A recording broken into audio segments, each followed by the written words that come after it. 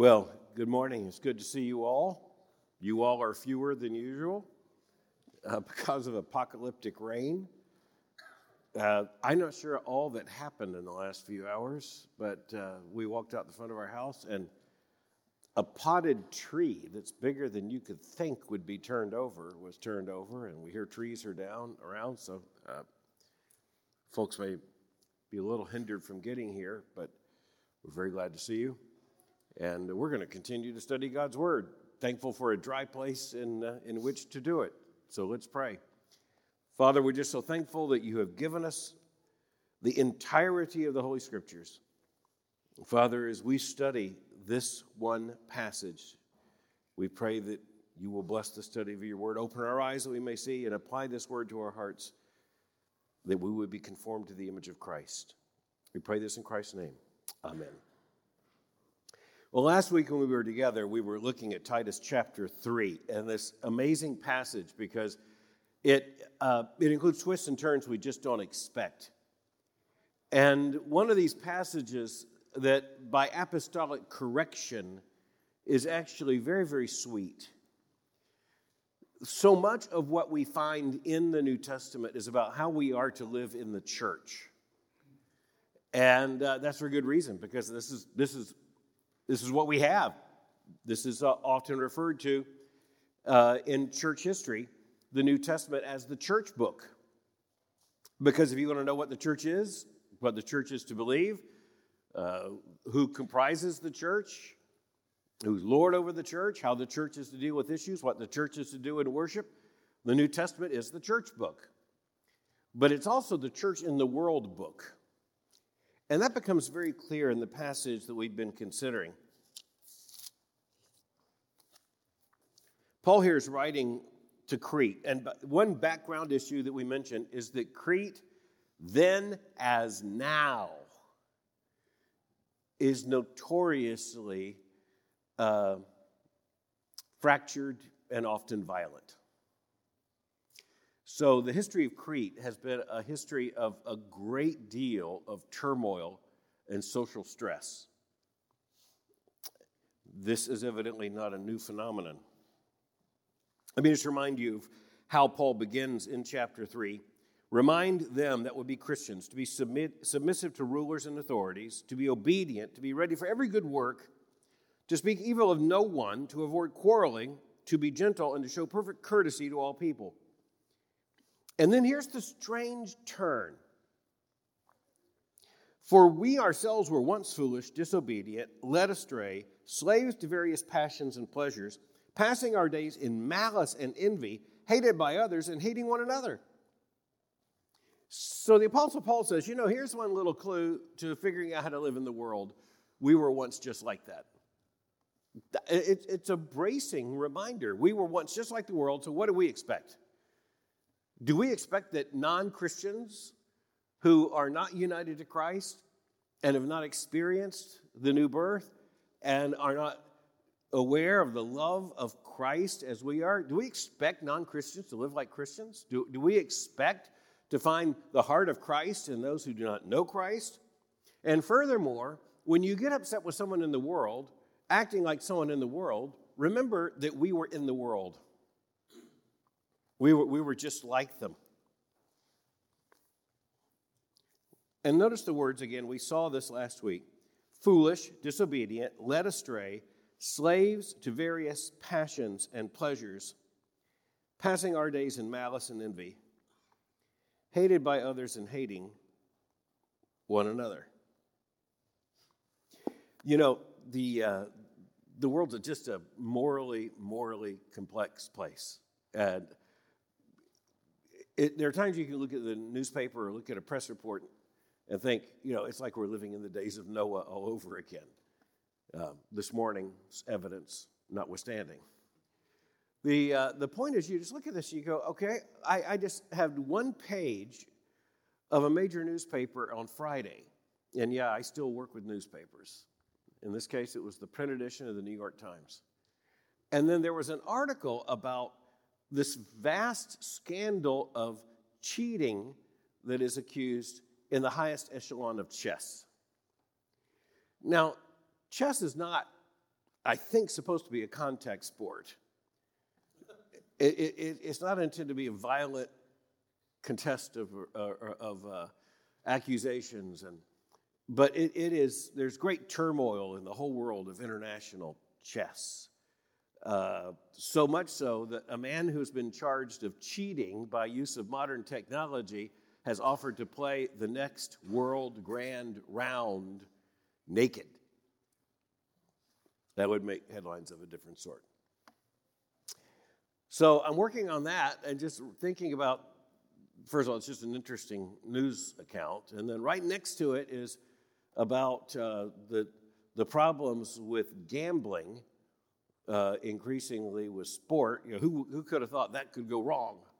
Legalizing just about every aspect. And then comes the report that the University of Alabama has fired its head baseball coach for a scandal that has to do with the fact that there was an enormous amount of betting activity against Alabama. And it was traced to one particular betting source. This tells you something about our surveillance society.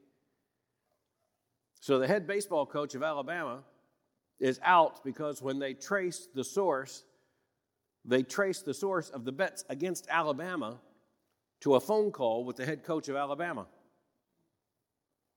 Turns out that's not good. And he was instantly fired. Now, again, at this point, you have to say accusations are unproven in court, but nonetheless, that was the data provided. You just have to wonder, how does it feel if you're a young man on that team? When you find out someone's betting against you, put a big bet against you, it's your coach. This is one of those things, you look at this, you go, this is the world, this is just a messed up place. And then you look at this, everything else, this is a messed up place. And you look at this list that the Apostle Paul gives, and you go, yeah, there's full evidence of that. But Paul doesn't let Christians be haughty about this or condescending, because, but for Christ, who do you think we are? All right.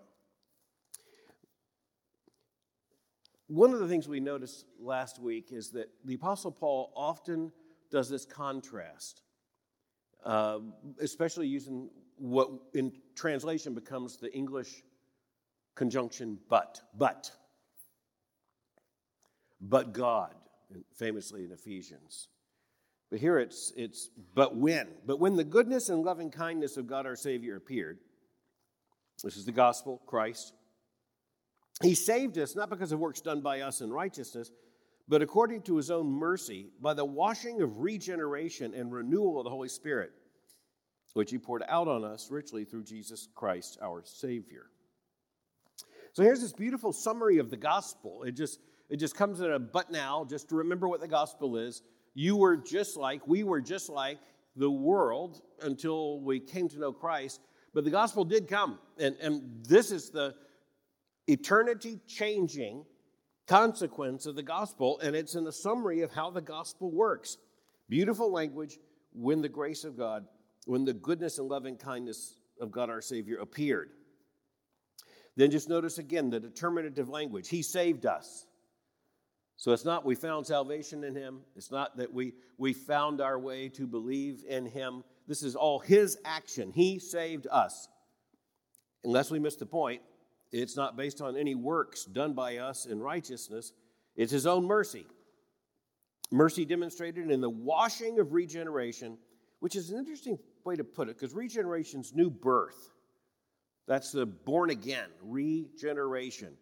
But here it's described as the washing of regeneration and renewal of the Holy Spirit, whom He poured out on us richly through Jesus Christ our Savior. All this beautiful, beautiful language. One of the things you have to note is that if you're not shocked by that language, it's because you're already trained by the Apostle Paul and the New Testament to anticipate that kind of language. The English language is perfectly capable of this kind of sentence. But it's also true that most modern people do not now speak in this kind of English.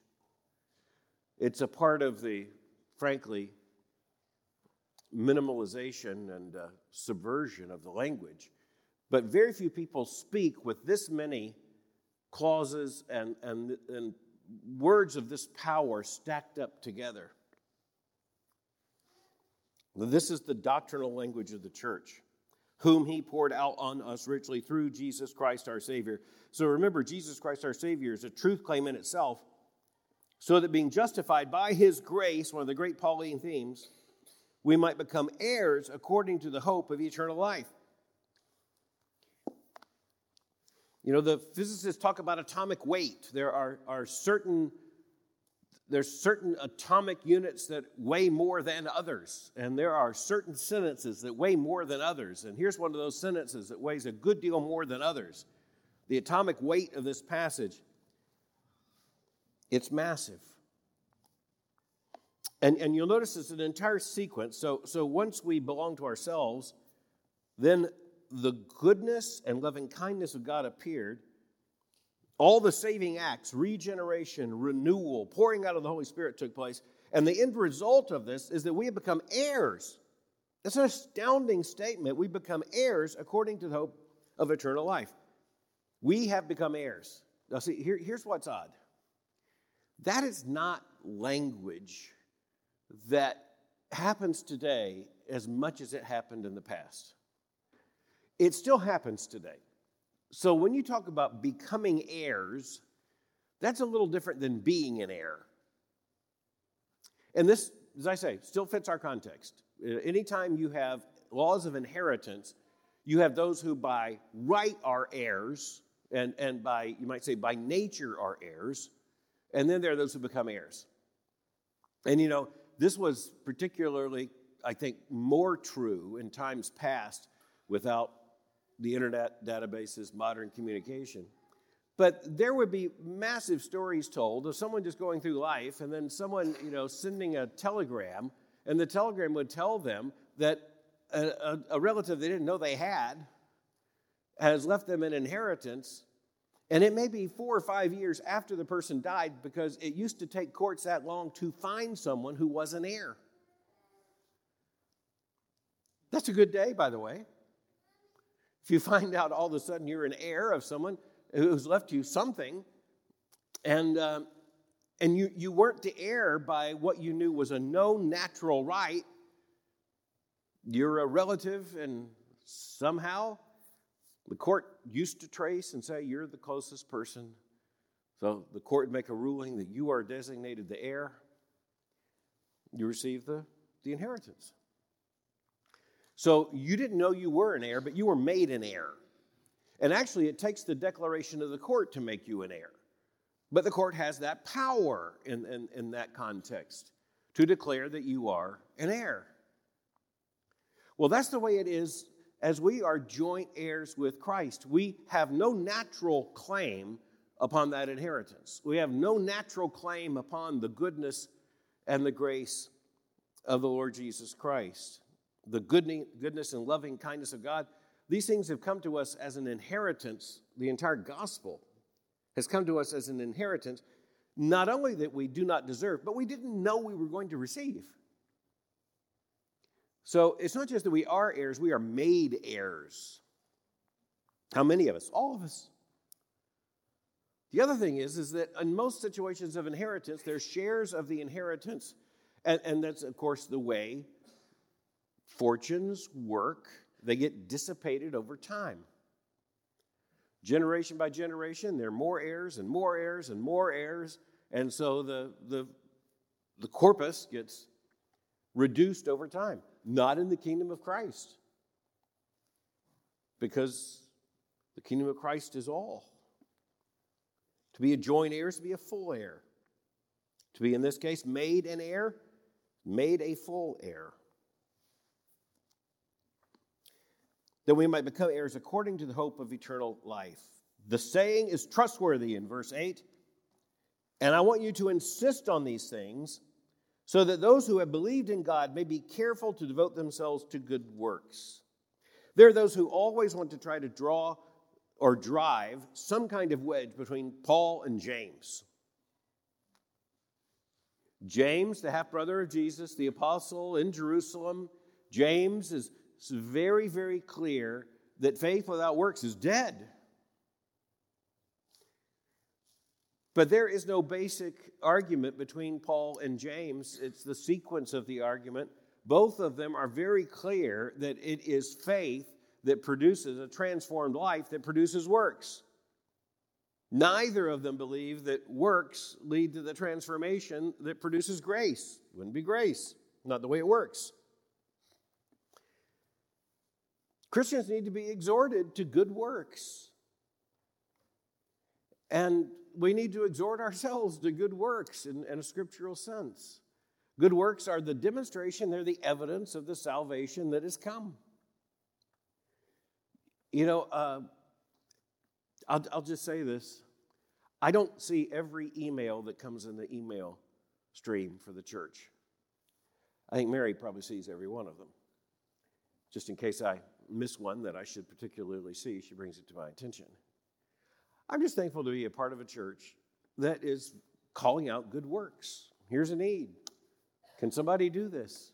Here's an opportunity. And of course, the good works to which we are called go far beyond just the life of the church. It's the life we live in the world. Where Christians are, there should be evidence that Christians were there. And thankfully there is. We're deployed in the world for good works. Good works inside the church, good works out in the world. They're the demonstration of the transformed life. Paul's so clear about that sequence. The good works don't show up until salvation is accomplished. But once salvation is accomplished, we have work to do. These things are excellent and profitable for people. But then, and here's where we need to spend a little bit of new attention. Avoid foolish controversies, genealogies, dissensions, and quarrels about the law, for they are unprofitable and worthless. As for a person who stirs up division, after warning him once and then twice, have nothing more to do with him. Knowing that such a person is warped and sinful, he is self-condemned. All right, you got to love a pastor who says, okay, I don't have that much time. This is going to be brief. Be sweet. Here's the gospel. It better show. Here's the depth of the gospel. All these words and clauses piled up in such a glorious way in which the summary of the gospel is declared. And then do good works. Be absolutely insistent on telling the church they should be doing good works. These things are excellent and profitable for people. Now, there's another but. The last but was a theological statement where we are told about the gospel. But now we look at this as, instead, this is corrective. But avoid foolish controversies, genealogies, dissensions, and quarrels about the law. So here we have several things that are to be avoided, and some of this is Crete. Some of this is Crete in the first century. All of it applies to Christians everywhere till Jesus comes. Certainly, when you look at the first word that is here, avoid foolish controversies. Now, I don't know of an age in which foolish controversies have been quite as possible as in our own age. If you want to track all the foolish controversies on social media, you're going to lose your job. Because that's a full-time thing. And you won't be able to keep up. Foolish controversies are not new. Now, what makes a foolish controversy? It's not so much the fact that fools are in it. That would be a different way of putting it. It's just that the issue of controversy is foolish. There's an awful lot of energy spent in controversies that are either framed in such a way that they're not honest, or they're about something that's not really consequential. Just avoid it. And in the church, this can happen. You can have controversies over truly stupid stuff in church. And a part of what makes those particularly hot is people think they're bringing a spiritual rationale to an argument about stupid stuff.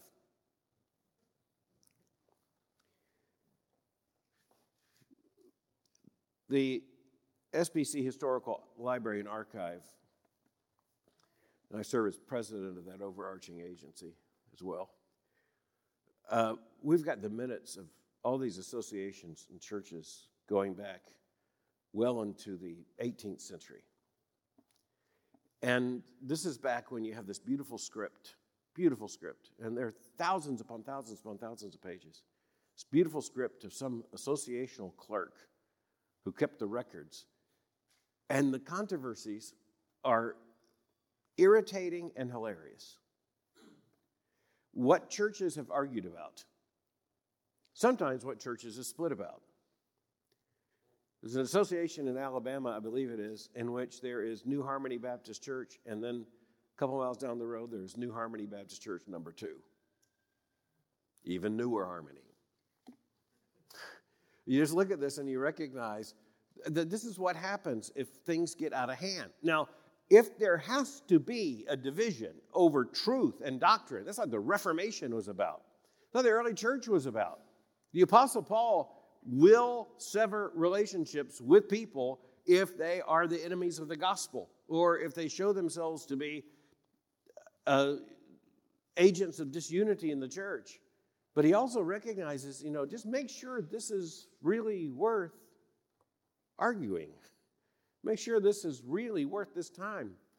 Be sure it's really urgent in this case to risk division in the congregation.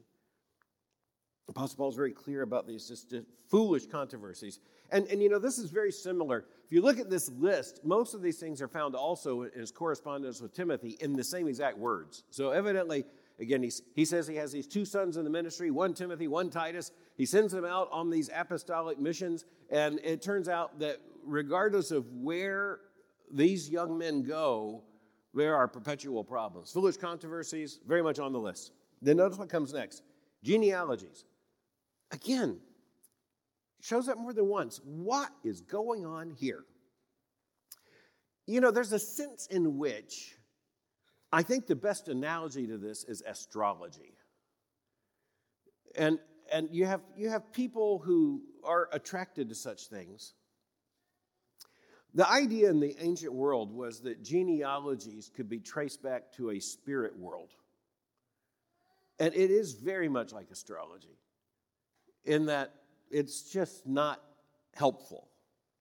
Now, astrology is not all based on nothing. There are heavenly bodies up there. There are objective metaphysical realities.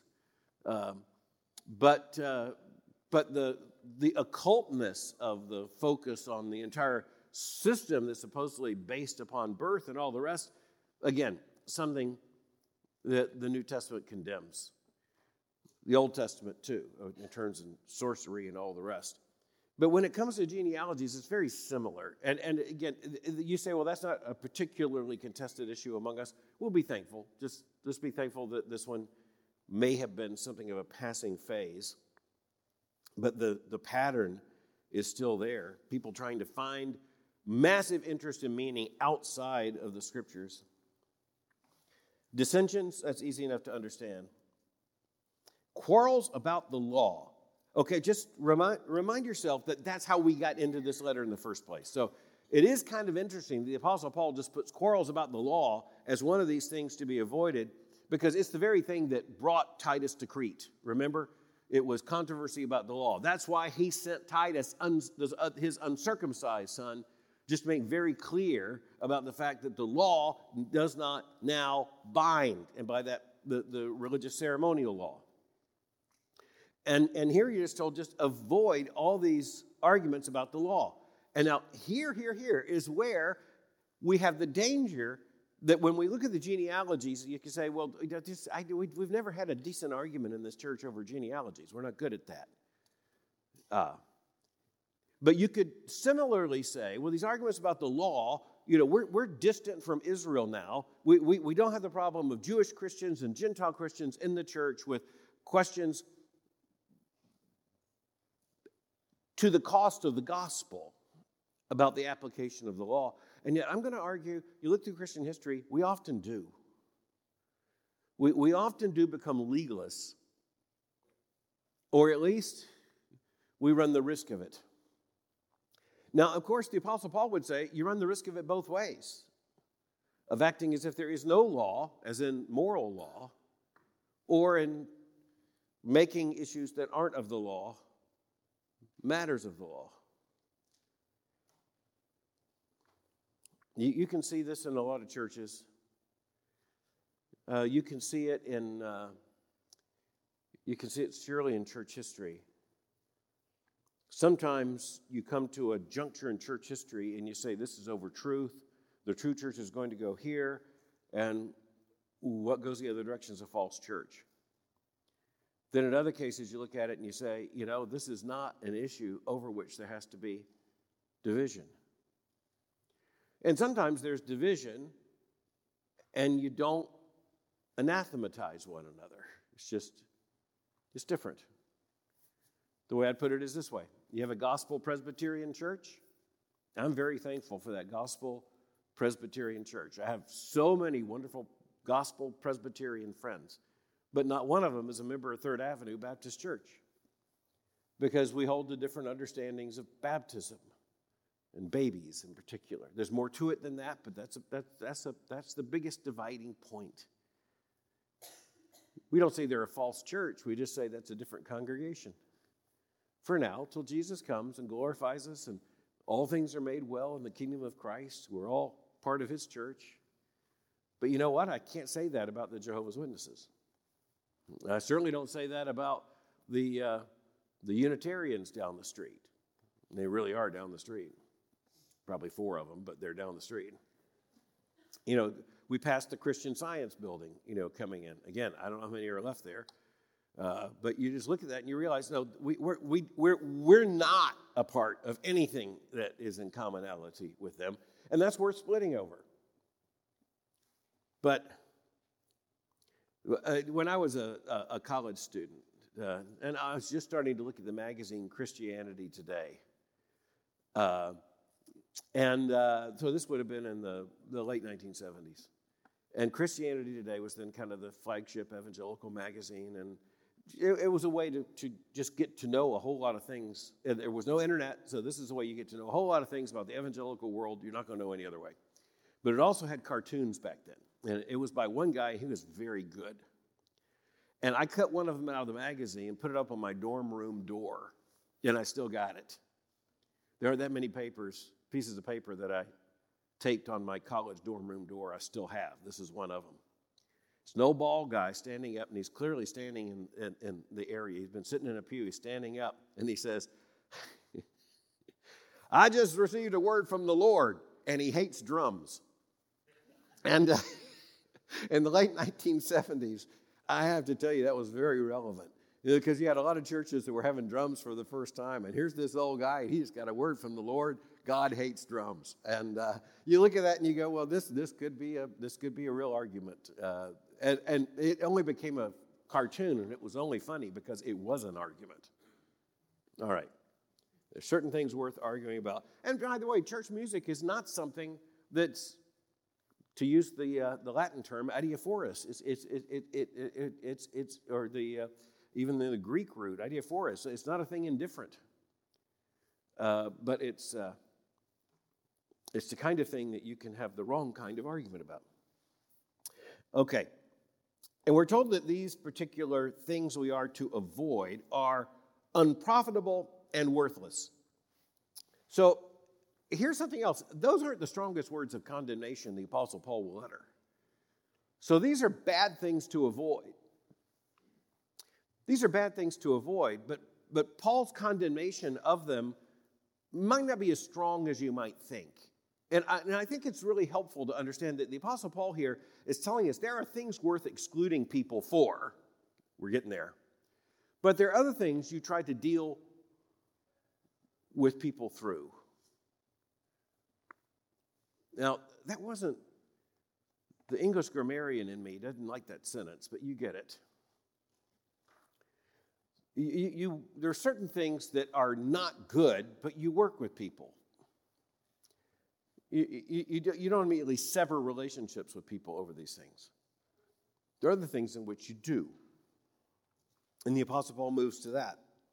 As for a person who stirs up division, after warning him once and then twice, have nothing more to do with him. So some of those things are divisive, and Paul says they're worthless, they're unprofitable, don't have anything to do with them. But there's a stronger judgment against someone who is himself or herself an agent of divisiveness in the church. And you'll notice the Apostle Paul is very specific. He says, once you have warned them once, and then twice, have nothing more to do with them. Now, there are areas in which there's some questions about how to handle things in church discipline. I think it's really important we recognize that being divisive is identified by the Apostle Paul as so dispositive that if you're warned once and you're warned twice and you're divisive, you're just severed. Because the church can't survive, a congregation can't survive someone who is by character divisive. And I think you probably have at least someone in mind, and hopefully not in the church. But I can tell you, if you have an extended family of any size, then you know exactly what I'm talking about. Everything changes when Hazel shows up, or Harry. It's just, everything changes because you've gone from unity and harmony to division. Now, family's a little harder to deal with in one sense because you don't exactly have the opportunity to have a family meeting, in which case, on the recommendation of the family elders, you sever the relationship, but you're tempted. But in the church, there is such a structure. And once a person, and remember, this is not just one person saying another person is quarrelsome. That's not what's going on here. Apostle Paul here, we're quite certain is speaking congregationally. If in the view of the congregation a person is divisive and has been warned once and then twice and is still divisive, just don't have anything more to do with him. This is like a situation in which the more you engage a truly divisive person, the more division happens just by engaging the person. So just don't. Just don't. And again, I think you know people like this. And you know how you could start an argument that will last all day. So just don't do it. This is a person, though. I think that's interesting. It just reminds us that you can have a harmonious congregation, just like you can have a harmonious family, and one person can ruin the picture. And that's what the Apostle Paul says you can't put up with. You can't have a church if someone gets away with just being an agent of division. There are certain deadly threats to the church, and that is one of them. By the way, in verse 11, there's a further statement, because just in terms of the construction of the sentence, it could well have ended, as for a person who stirs up division after warning him once and then twice, have nothing more to do with him, period. So in English, this is actually now a run-on sentence. Knowing that such a person is warped and sinful, he is self-condemned. Well, there you go. Warped and sinful, self-condemned. I don't know what culture you grew up in as an adolescent, but you know there's certain words that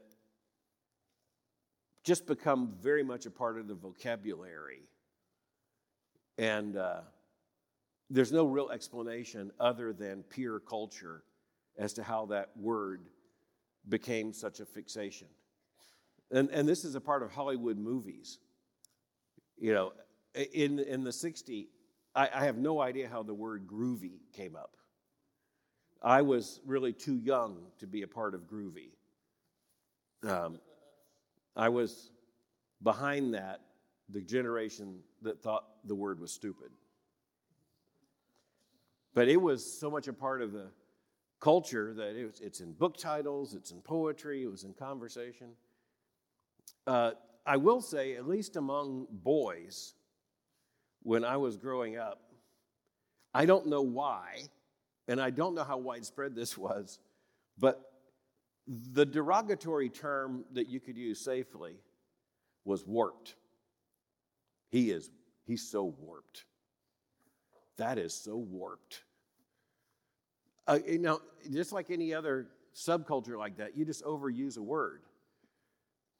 I don't think any of us really stopped to think much about the etymological background of warped. But you know what? If someone says that guy's warped, they have a pretty good idea there's not something right. And if the idea sounds warped, it's probably a stupid idea. It's a malformation. That's basically what it is. You know what warp is when it comes to a piece of lumber or it comes to another material object. Knowing that such a person is warped, so distorted, contorted, and sinful. So it's not just a condition, it's an act. And thus he's self-condemned. Well, that's the heart of Titus right there. I think it's one of the most powerful books in all of Scripture. It's one of the shortest books in all of Scripture. And I realize there are verses left, and we're going to turn to those. They will not take very long at all. We remind ourselves of how the Apostle Paul constructs a letter. There's an apostolic greeting, and then at the end, there's an apostolic benediction. There are final words. Sometimes final exhortations. There's generally a final blessing. There is a way out of the letter. You might say a conclusion. And this is how Paul then shifts. And you'll notice that this was this letter to Titus, and this is this letter full of all kinds of warning. It's a letter that begins with such strong language, as we saw, about what's going on in this church. It's a letter that deals with the local church and how its offices are to be arranged and how its work is to be arranged. It's a book that offers such incredible direct warnings about those who are deceivers, about those who are legalists, about those who contort the gospel, and finally get down to those, they are themselves warped. It's this incredible summary of the gospel that comes in chapter 2, verses 11 through 14. For the grace of God has appeared, bringing salvation to all people, training us to renounce ungodliness and worldly passions, and to live self-controlled, upright, and godly lives in the present age, waiting for our blessed hope, the appearing of the glory of our great God and Savior, Jesus Christ, who gave himself for us to redeem us from all lawlessness and to purify for himself a people for his own possession, who are zealous for good works. That is one of the most beautiful and concise summaries of the gospel found anywhere in the New Testament. That's here in this book. And then, of course, we have this passage about the fact that we're to live in the world, and we should expect that the world will be as the world is. We're not to be as the world, but we are to remember that we were just like them. But the goodness and loving kindness of God our Savior appeared. Final words with great specificity about problems inside the church. And then these closing words. When I send Artemas or Tychicus to you, do your best to come to me at Nicopolis, for I've decided to spend the winter there. Excuse me. Okay. Artemas or Tychicus. Who is Artemas? We have no idea. He's mentioned one time. Here he is. But evidently the Apostle Paul is going to send someone behind Titus, and he hasn't decided if it's Tychicus or Artemas, and he's going to send one of them. And when one of them comes, do your best to come to me at Nicopolis. That's where Paul is going to be spending the winter. Now, one of the reasons why you spent the winter somewhere, particularly in this part of the world, is because the Mediterranean is such a reality. And the transportation on the Mediterranean is extremely difficult. Things slow down in the maritime culture because of the storms on the Mediterranean in the winter. And furthermore, and remember, this is the Mediterranean world, so this is not the coldest part of Europe, so we're not talking Scandinavia here.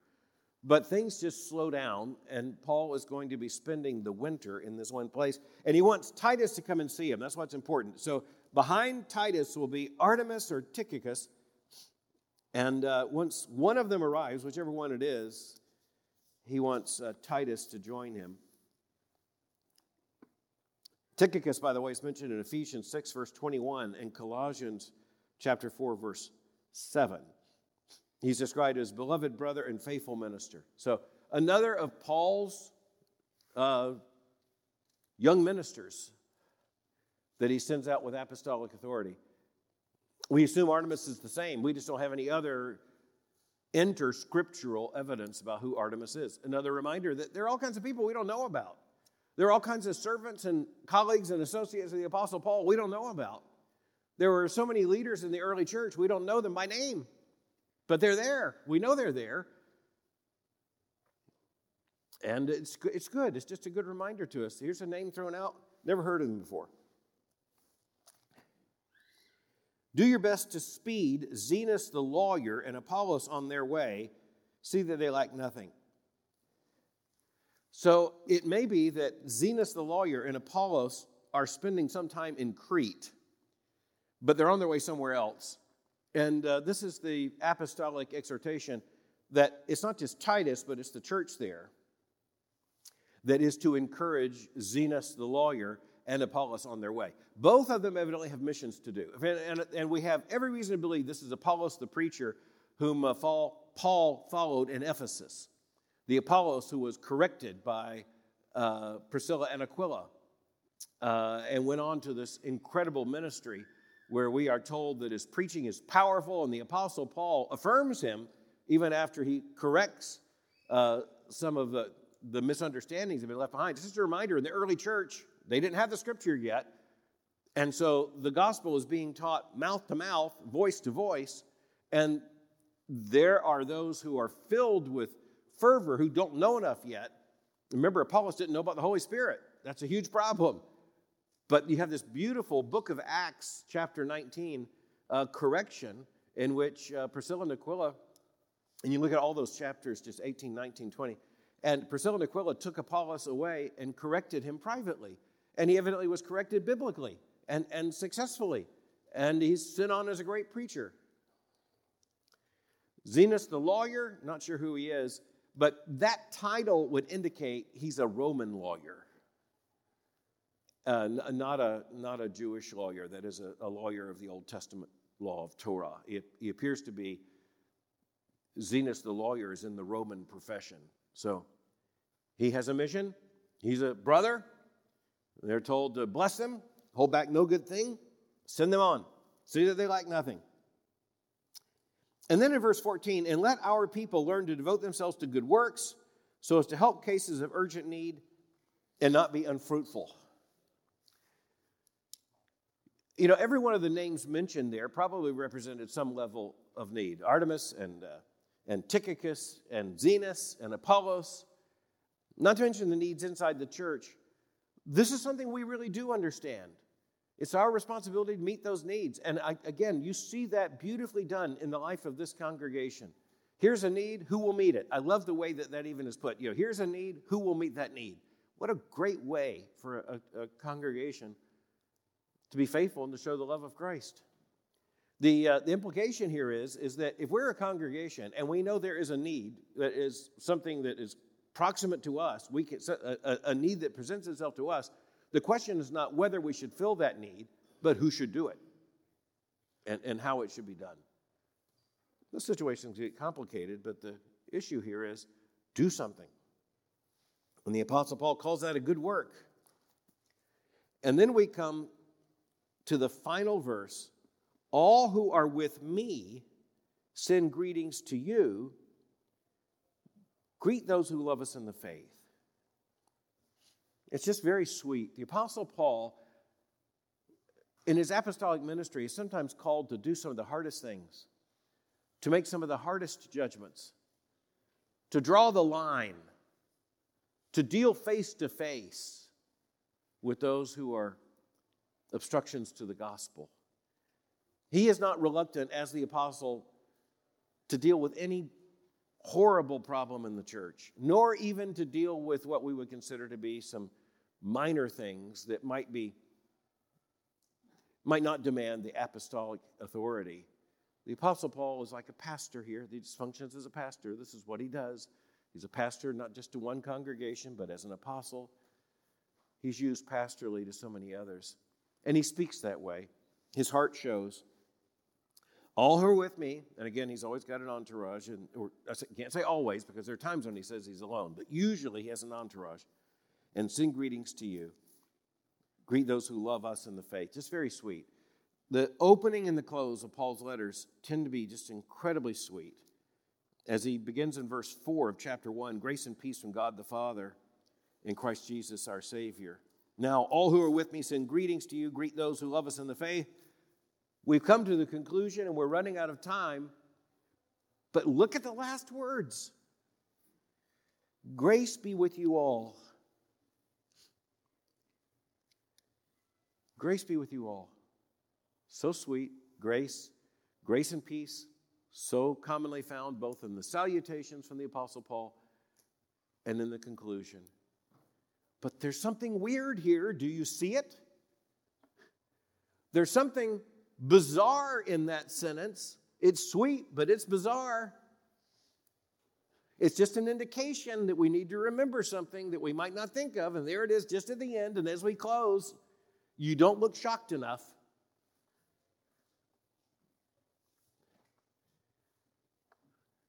Who are you all?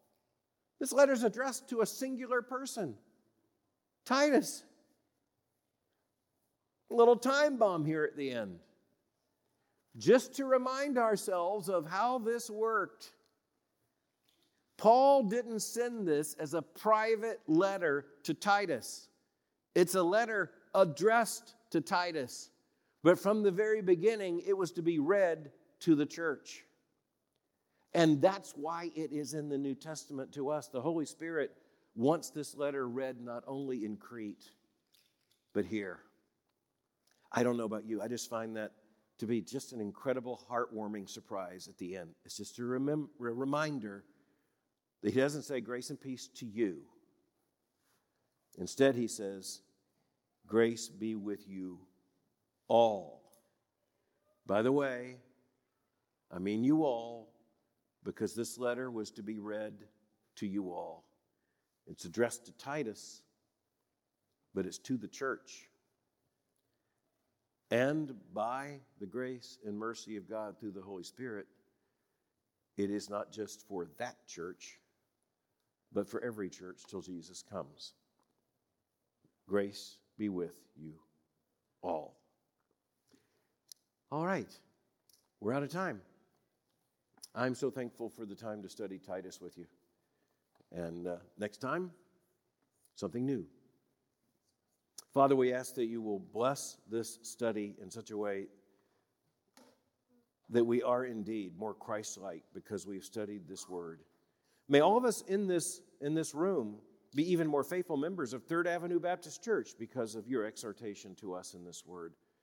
And may we as a church always look more like the church to which you are pointing this congregation. We pray that in Christ's name. Amen.